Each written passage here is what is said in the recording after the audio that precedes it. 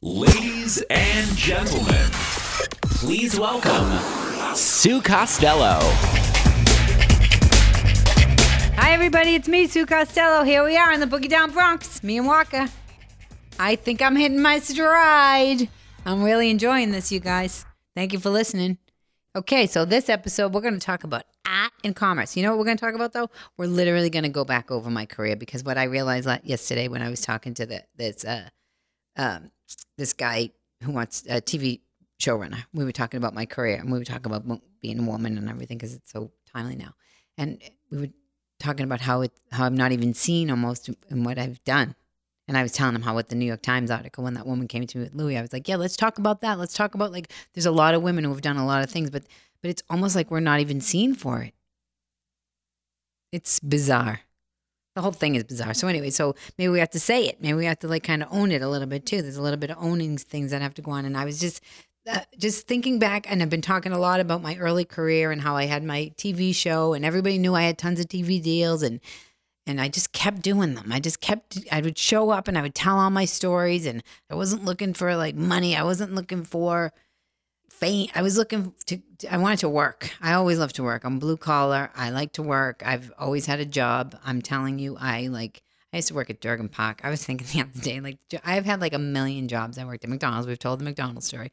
I worked at Durgan Park. I was thinking about this whole health insurance thing. And I always talk about how my jokes used to be very like, they're more relevant now than they ever were.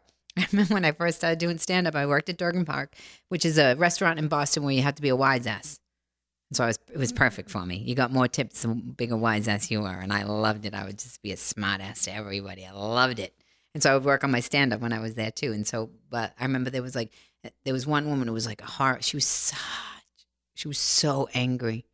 And I was so young and she was so angry. And of course my people please. And I always tried to get her to like me and she was not having it. She was not having it. And I remember one day she came in and she kept smiling at me. And I was so freaked out by it because she had hated me up until this point. And I remember I asked somebody, I was like, I forget what her name was, Dorothy or something. I go, why is Dorothy smiling at me today? And they're like, she's not smiling. I go, what is she doing? They go, that's her new dentures. She didn't have any health insurance. So the doctor gave her someone else's dentures and they didn't completely fit her mouth. She has like a permanent smile. It's like totally like karma. Like, yeah, now you have to have a smile, lady. Oh my God. But that's what's going to start happening around with our health insurance and everything. We're all going to be walking around with big dentures and like stuff like hearing aids that don't fit in our ears and everything. Oh, they left this behind. The rich people left it behind. Great. Okay. Oh my gosh. So the idea of working, like I love to work. And I also love to like entertain people. Like I love my modus operandi with entertaining people has always come from a bit of people pleasing, but also from like, I want people to feel good. I love it. And if I could use my talent to make people laugh and like lighten up a little bit, I mean, what's better than that? I mean, anybody will tell you in the whole world, they'd love to laugh. Who doesn't want to laugh? I never met anybody, even the guy, it's so, and the way people turn it. I'm always fascinated. I'm really realizing like how people, you can't listen to people. But that's what I want to talk about, art and commerce. Like, how do you not listen to people but still express yourself but still get people to be your fans or whatever? It's such a bizarre thing. Like, how do you do it? Because I think you have to find out who you really are inside, it's quite a journey. But once you do, it works. Because then it's coming from the expression of just needing to express yourself as opposed to that control thing like I talked about last week about the idea of, like, controlling people's response to you. Like, you can't, like, you just have to express yourself to express it and let it go. And that's actually the most freeing thing you could do for me as an artist, because then I'm not worried. It's more pure because then I'm really being an artist too. So this woman was interviewing me for some magazine, for some interview from some show I was doing. And I was telling her that. I was saying how much I'd love to make people laugh. And I said, even when I was little, there was a grumpy guy in the train station. He was so grumpy and he was, ugh. And every day I would walk through and I would say, hi. And he would ignore me, and I'd be like, hi, how you doing? And I would keep walking. I'd say, hi, how you doing? And one day he clicked, and he let me in for free. And I remember the reporter said to me, oh, was that your intention? Is that what you were doing? And I remember it caught me so off guard, and I was like, no. And I was like, what? Is that how people think? Like, and how much I must have let people, again, their narrative, I must have just been scared. I was like, no, that's not what my intention was. And I've always been freaked out by like people projecting their intentions on me. I'm like, no, I really just wanted to make the guy smile. And it was kind of like a mission for me too. Like, Or he never had to smile. That's the truth. It wasn't even, see how I'm saying? I'm like, it wasn't a mission for me. I purely just wanted to say hi to the guy. And that's what I'm trying. That's, if you want to know what I'm doing with my career right now, it's going back to that little girl with everybody else who could be grumpy as they want to be and still say, hi, how you doing? Even if they're grumpy. And not letting other people's behavior dictate how I feel inside. Which brings me to this art and commerce thing and this idea of like how I'm seeing, like, okay, so you have your family, then you have high school, then you have your job, then you have your neighborhood, then you have and so it's all can be very similar in the sense of like how putting you in a box. Like if you really think about like the American dream is get a house. Like we're always putting ourselves in boxes. Like even when I was doing with the TV show, I was putting myself in a box. I would go and I would tell all these stories, and I didn't know that everybody couldn't tell 47 stories in a day. And kill. Like I wasn't nervous in front of these people. I remember I smoked cigarettes. Dean Valentine was the head of Disney. I had borrowed clothes from the old ladies and I was teaching aerobics too because I didn't have any money. I had $3,000 in the bank. I always had $3,000 in the bank. And if it went below that, I had to put the $3,000 back. And I was living in New York City, teaching aerobics, doing stand-up, hiding myself because I didn't want anybody to see me because I knew I wasn't emotionally ready. So I knew I did not want even to be, and they saw me by accident. All the guys from Luna Lounge saw me by accident at Caroline's with the old ladies in the audience. And that's what happened. They took that tape. I got a manager. The manager got me the agent. Next thing you know, I was in LA on a plane, first class with the old ladies' clothes on, going to pitch all these people, tell them all my stories of growing up. Dean Valentine, he had a big cigar box, and he was like, I said, oh, he had a humidor or whatever. I said, oh, I like cigars. And I remember he just looked at me. Everybody's always looked at me like always. Like, where are you from? And he's like, you want to smoke cigars? I'm like, yeah. So we went out on the balcony, headed Disney, my agent, me, and my suit, and we smoked cigars in the lounge chairs outside. And I remember him looking at me, and he's like, how much do you cost? And I was like, I don't know, ask them, which that was the worst move ever, sending it over to them, the vultures. But I didn't know. But I mean, even look at that scene. Like, that's like a scene in itself. They should have just made a TV show about that. You put that on TV, people are like, that wouldn't happen. I'm like, it did happen. And I remember being in CBS, and I took the CBS page jacket because I was cold, and I put that on, and I was telling them all my stories. I'm like a little cartoon character is the only way I can describe it. But I had no handle on. I almost had to learn the business aspect so that I could protect myself from what goes on. I was completely like, you want to talk about the hen in the wolf house? No, that they say the wolf goes in the hen house. I'm the hen that went into the wolf house. Like, hey, how's everybody doing? And you want to talk about mommy issues, like, and daddy issues? Like, I was like. Finally, and that's what they do with the fame thing. Oh, finally, everything's going to be fine. I'm going to have so much money and I'm not going to have to worry and everybody's going to think I'm great. And no, well, that's not what I mean, you give somebody who has no, I always think about this with the ball players, like the football players and the basketball players. Like you give somebody who has no money, a lot of money, and it is painful because you get guilt, you get all this like, you have your family, you feel like you should take care of everybody. You have no idea how to handle. You don't even know who you are, what you want to buy. I didn't even know what I like to eat for food. I had no idea. I didn't know. And that's what the art comes in. Like I started educate. I didn't know what I liked. I didn't know that I liked to go to the museum. I was like straight from Boston from working at Durgan Park. Like had no idea who I had not really lived on my own really a lot. I didn't know. I just had no idea who I was. So you get this money and it's like, I remember I told this on Artie Lang's podcast and they went crazy over it. All the guys, I went to my high school reunion and it was at a Chinese restaurant and they were all drinking scorpion bowls and they were eating Chinese food and I didn't have anything. I showed up, I had water, I didn't have anything and the bill came and they were like, it's like $75. And I know everybody's going to identify with this. When you go out to dinner with people and they order up a storm and then you have to split the bill. Oh, no, she didn't. The worst. The worst. But there are some people that actually do. That's like their game. That's like their whole thing. Like we're going out to dinner. I'm going to order up a storm, right? Yeah. That's another boundary. It's really hard to say, you know what, I don't want to, I'm not going to pay for all your food. But because this is what happens. Remember I said you set the first boundary and then the second time they get even more mad. So I said, oh, I didn't eat anything. And this girl I went to high school with, why don't you pay the bill? You're the fucking movie star.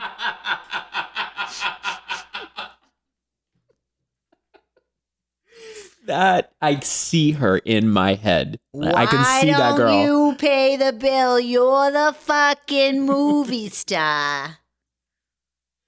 I would have felt guilt. Look at that. I said I didn't eat anything, and then she did that, and I would have been like, oh, I have to. I'm the fucking movie star. I have to pay. I didn't pay. I had my alligator arms that day. I was like, stop drinking your Scorpion Bowls and you'll have your own money. That's like that girl that attacked me in Reno. I never saw it. Like, I walked on stage in Reno to headline the first night. It was a Tuesday night. I had just flown across the country, so I had been up since like 4 a.m. I walked on stage, and the girl's like, "Why is your stomach so skinny? Why is your stomach so skinny?" And Dave, the MC, will vouch for this. I was like, I hadn't even opened my mouth yet. I hadn't even proved myself to the club or anything. The audience was so tense. I was like, because I'm sick.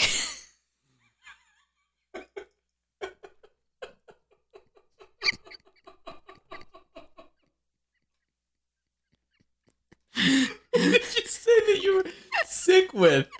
She did. Everybody thought I was really serious. Like, I was really sick. I didn't even skip a beat. I go, because I'm sick. And she was like, oh. The guy was like, I never saw anybody handle a crowd like Sue Costello handled it. And then I was like, lady, what are you doing attacking me? And she's like, what do you mean? She had like a drink with like flowers in it and everything. And I played with her. I was like, kind of said to her, like, well, you might have a flat stomach too if you weren't drinking those big drinks 24/7. And then that's what I came up with, slim slamming. I get slim slammed all the time, but you're not allowed to get slim slammed. Even I remember Ian Edwards, I was on the phone with him and he said that to me. He's an African-American comedian. He legitimately said to me, Sue, fat girls can say that to you because the oppressed can stand up to the oppressor. I was like, well, I didn't oppress girls that were heavier than me. I'm like, that doesn't even make any sense. But yeah, you can't. But slim slamming is a real thing. They slam you like Cucamonga.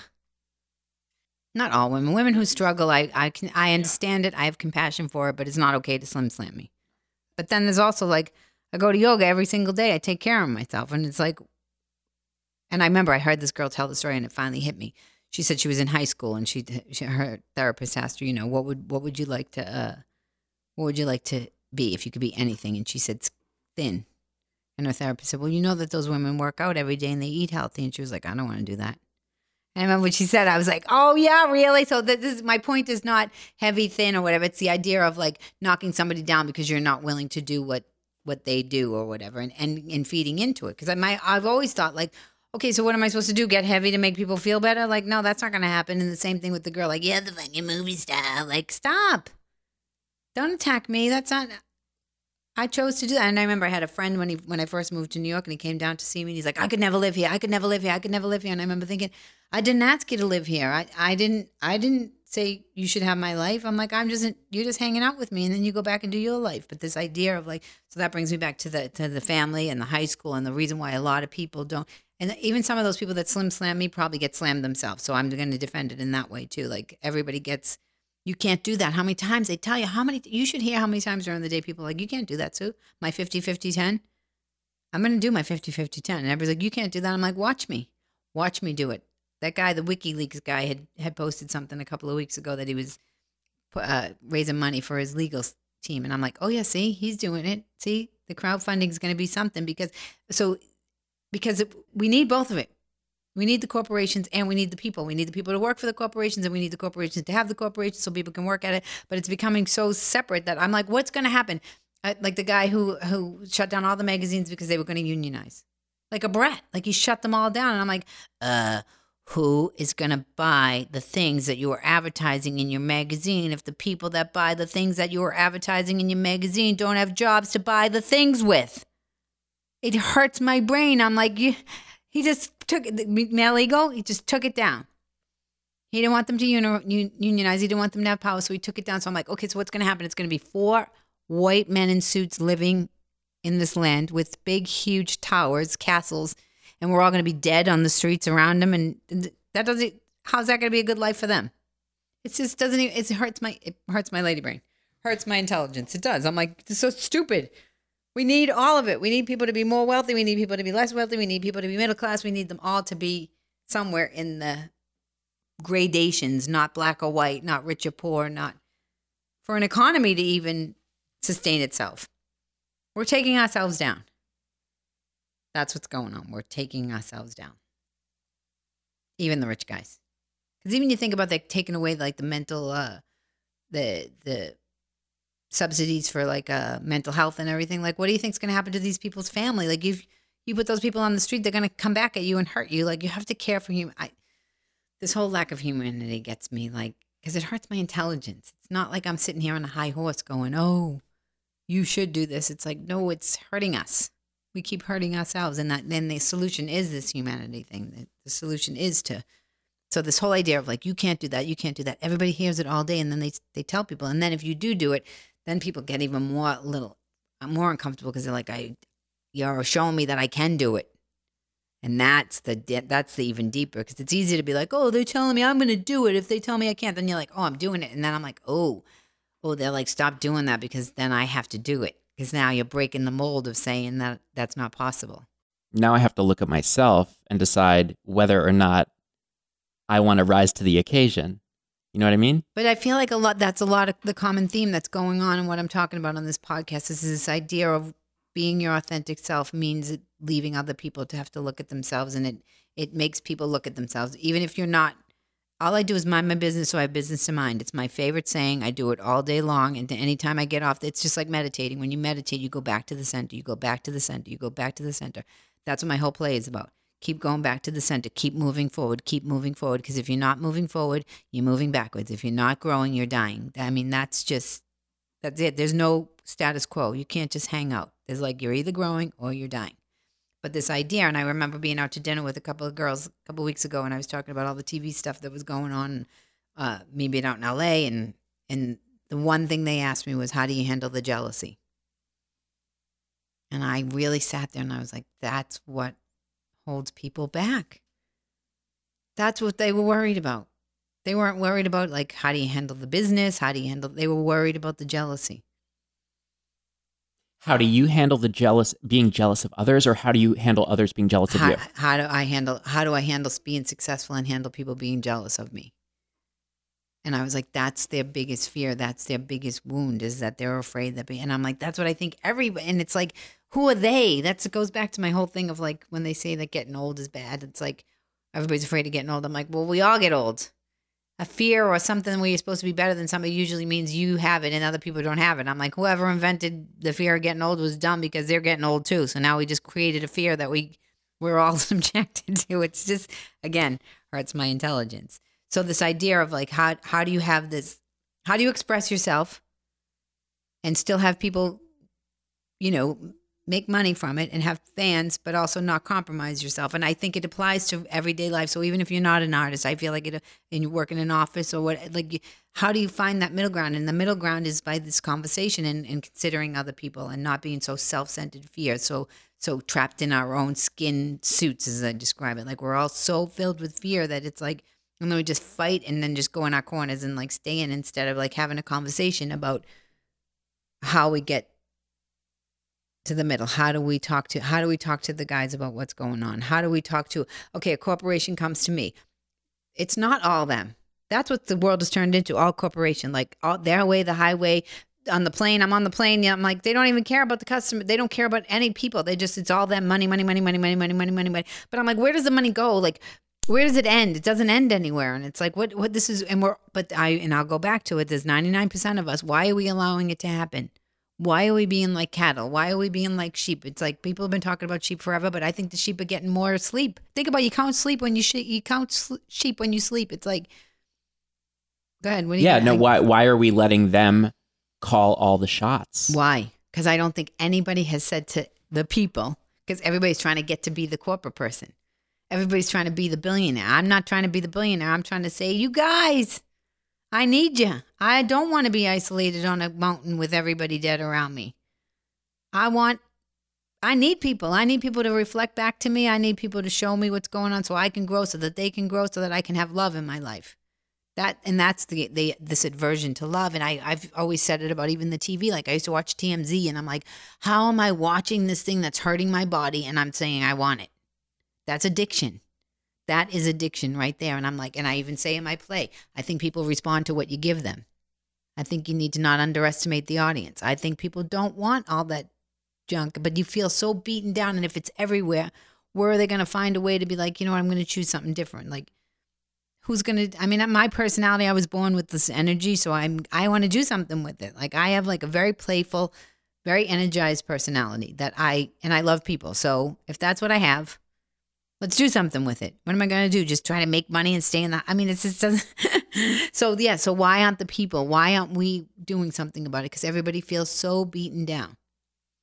But if we got together and started supporting each other and having some bit of community where people could talk to each other and talk about being messy instead of putting on Instagram how awesome they are and sitting in their bed in their pajamas and putting up an evening gown on the picture. I mean, think about how lonely and just torturous that is. You're home, you don't even have anybody to talk to. So what if you get jealous? Like, I'm not saying that those people shouldn't get jealous either. She said, how do you deal with the jealousy? People get jealous. I get jealous sometimes. I'm not going to lie. I get jealous. I was jealous of Louis C.K.'s success. I was like, I'm so mad that they just get to keep being successful, these guys. But I learned how to manage it, and I get to talk to people about it, and I learned how not to act on it because I allow this side of me to come up that is human. And that whole idea of like, you're either all or nothing. You're either all good or you're all bad. And that brings me to the art. So then I started to learn about art. After I had made all the money and I was like, I gave it all away because everybody was like, I had all these people representing me. I was like, this isn't even what I want. I want to go deep inside and figure out who I am as a person and then become an artist and not care that much about, like everybody's like, Sue, you got to finish your thoughts on your podcast. Sue, what are you going to do? What are you going to do when you have, what do they say? It's something at stake. I had 3 episodes at the time when they were saying this to me. 3 episodes. Like, that's it. And everybody's like, what are you going to do? You got to do this. You got to do that. You got to do this. You got to do that. What are you going to do when you have something at stake? It's like, calm down. Simmer down. It's the equivalent of, what do you call it? Skinny slamming? Slim shamming? Slim slamming. Slim slamming.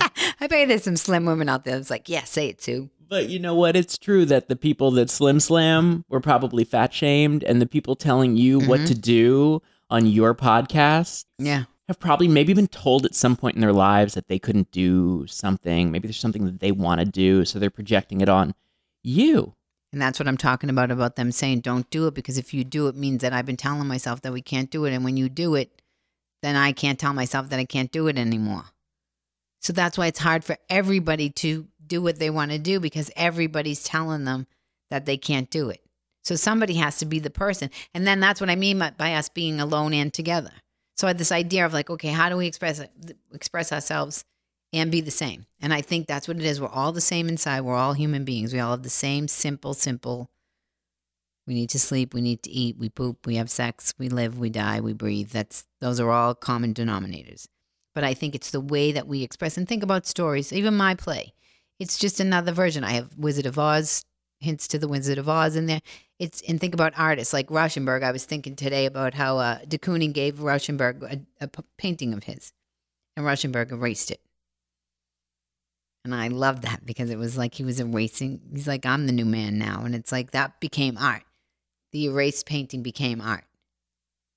So it's like you take other people's, and it doesn't mean steal people's art, but everything's like a derivative, even fashion. It's like nobody's really original because we're all the same inside. But it's the way that we tell the story. It's the way we express who we are inside that makes us authentic, is what I think. So I think everybody's going at it backwards maybe, and it's causing them pain. Like they feel so isolated that there's something wrong with them, but it's that thing that we think is wrong with us that is our connection. I want to let that sit there for a second. It's the actual thing that we think is wrong with us that makes it, that everybody has, that would connect us. So it's shame in a way. There's like, I remember being in therapy and talking to my therapist about how I had this veil of shame in front of me and I needed to talk about it. Like, and I've heard people talk about it a lot lately, the shame of your own pure existence. Like, I don't belong here. I'm not good enough. I'm sorry. I used to say it a million times a day. I'm sorry. I'm sorry. Sorry. But then, so then that speaks to, so when I went to the MoCA in LA, I went to see a Basquiat exhibit. I had such a physical reaction that I almost passed out and threw up at the same time in the middle of the museum.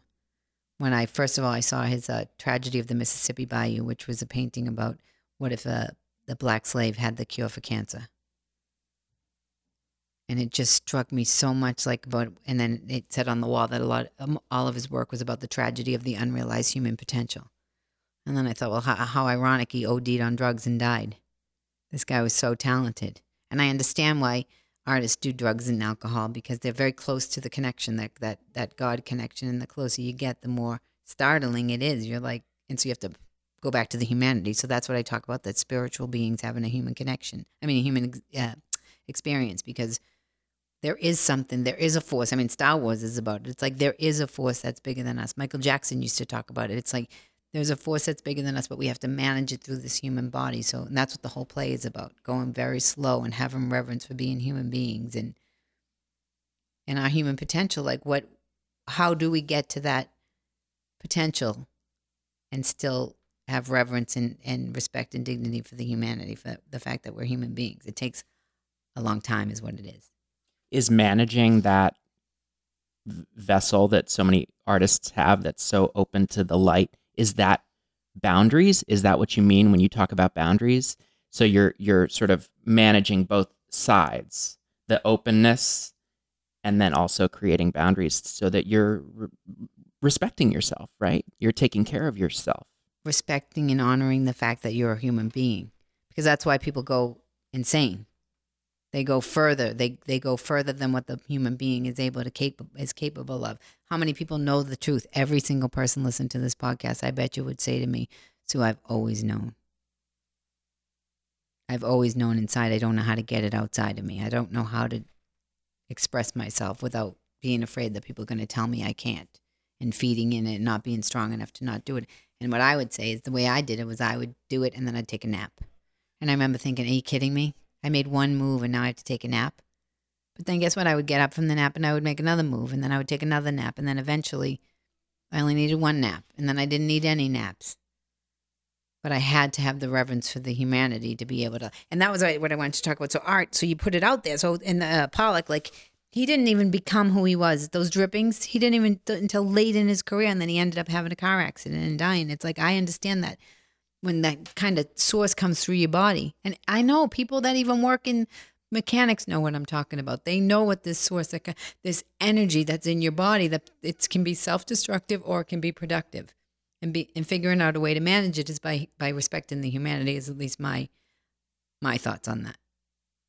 And then being able to be provocative, but also considering others. That's what I started this whole podcast about. So how do we do the commerce and that? So the commerce is taking over completely and crushing the artist. It's like, it's not going to stop. It's over. Without the artist, the commerce doesn't have anything. So the same thing with that guy with the magazines, like it, but unless the artist, the people, the middle class, the workers, whatever you want to call us, until we stand up, they're going to keep doing that. And until we have that low self-esteem, that shame of our existence, because we don't do that. And that's what I remember when I said I want to do, like, for empaths, I want to teach the empaths how to have balls. Like, that's what I mean by empaths. People that care, but don't want to do what they're doing, that greed. They don't want to do that, but they don't know how to stand up. It's like, that's how you do it. You stand up for what you believe. And even if somebody says you can't do that, then you rest. Then you do it again. And then you reveal yourself to somebody. You tell them, I'm a little jealous today. And if they say, don't be jealous, you're gross, go, all right. And you find someone else and you go, I'm a little jealous today. And then they go, I'm jealous too. Like, it's this idea of, like, the only way I can say is, like, that 3 times you have to set the boundary. 3 times. Everything's 3s with me. Like, everything in my business is 3s. It's like you have to tell people 3 times for them to hear you. Sometimes I talk about things over and over in the podcast because it takes a little while for it to sink in. It's like you have to set a boundary with somebody 3 times. The first one is so hard to set. You're so afraid to say to somebody, don't talk to me like that. Because they don't listen, or they puff up and scare you more. So then the second one is even harder. You're like, are you kidding me? It was so hard for me to set the first one. Now I got to set a second one. And usually you have to tell them a 3rd time for it to become. And then for me, it's like I give people 3 chances. That's what I do. That's how I handle it. I give you 3 chances. That's how I consider other people, and how I give space, like that whole idea. I remember when we were dancing in Catholic school, they would say, leave room for the Holy Spirit. I'm like, they were onto something there, because now I'm able to leave a little room for people, and I'm able to take what you like and leave the rest. Take the good. That's what this whole new DNA, this whole entertainment model that I'm coming up with is, like, taking all the good and building on that instead of the opposite. Because I have a lot of this goodness in me now, and I want to, like, and I don't mean goodness like good or bad. I mean like this sustainable energy, this brightness that I want to be. And every time I call it forth in other people, it comes forth. I've been around some of the darkest people, and I've called forth their higher self, and guess what? It's like they unzip this, like, Darth Vader costume and step outside of themselves, and they're like, It's like by freeing myself, I freed them. And lately I've been like, maybe that's how it goes. Maybe you don't control everybody and tell them what to do. Maybe you just free yourself and people are like, now I feel free. And you think enough of people. And that's what it's in the play. Don't underestimate your audience. I used to say that on my sitcom. Don't dumb them down. People, give them the gift. Give them the gift of figuring out a callback. A callback in stand-up is calling back something that you talked about earlier. And it's a gift to the audience because it shows it's generosity of spirit. It shows that you think enough of them, that they're smart. Then they feel awesome because you rose them to the occasion. They're like, I'm smart like the comic. I'm engaged. And it engages people. And this whole 50-50-10, like now I'm going to tell you what I'm going to try too. So all the shows that I'm going to put out in New York in the next couple of months, people are going to pay for the tickets. And then I'm going to have 10% of whatever they pay, raffle it off in the spot. So whoever's in the spot gets 10% of whatever I made on the tickets. I'm going to try that model too to see if it's because then you have the money moving, you have the engagement, you have somebody win something, you have people coming alive. I want people this whole idea of everybody feeling so heavy and sad. I'm like, no, let's engage everybody. So I'm going to try that model too. So let's see. I don't know. I can do it too. You can call me up, you can tell me I can't, but watch me. I do what I want. I'm Sue Costello. I do what I want. All right, that's it for now. Ciao.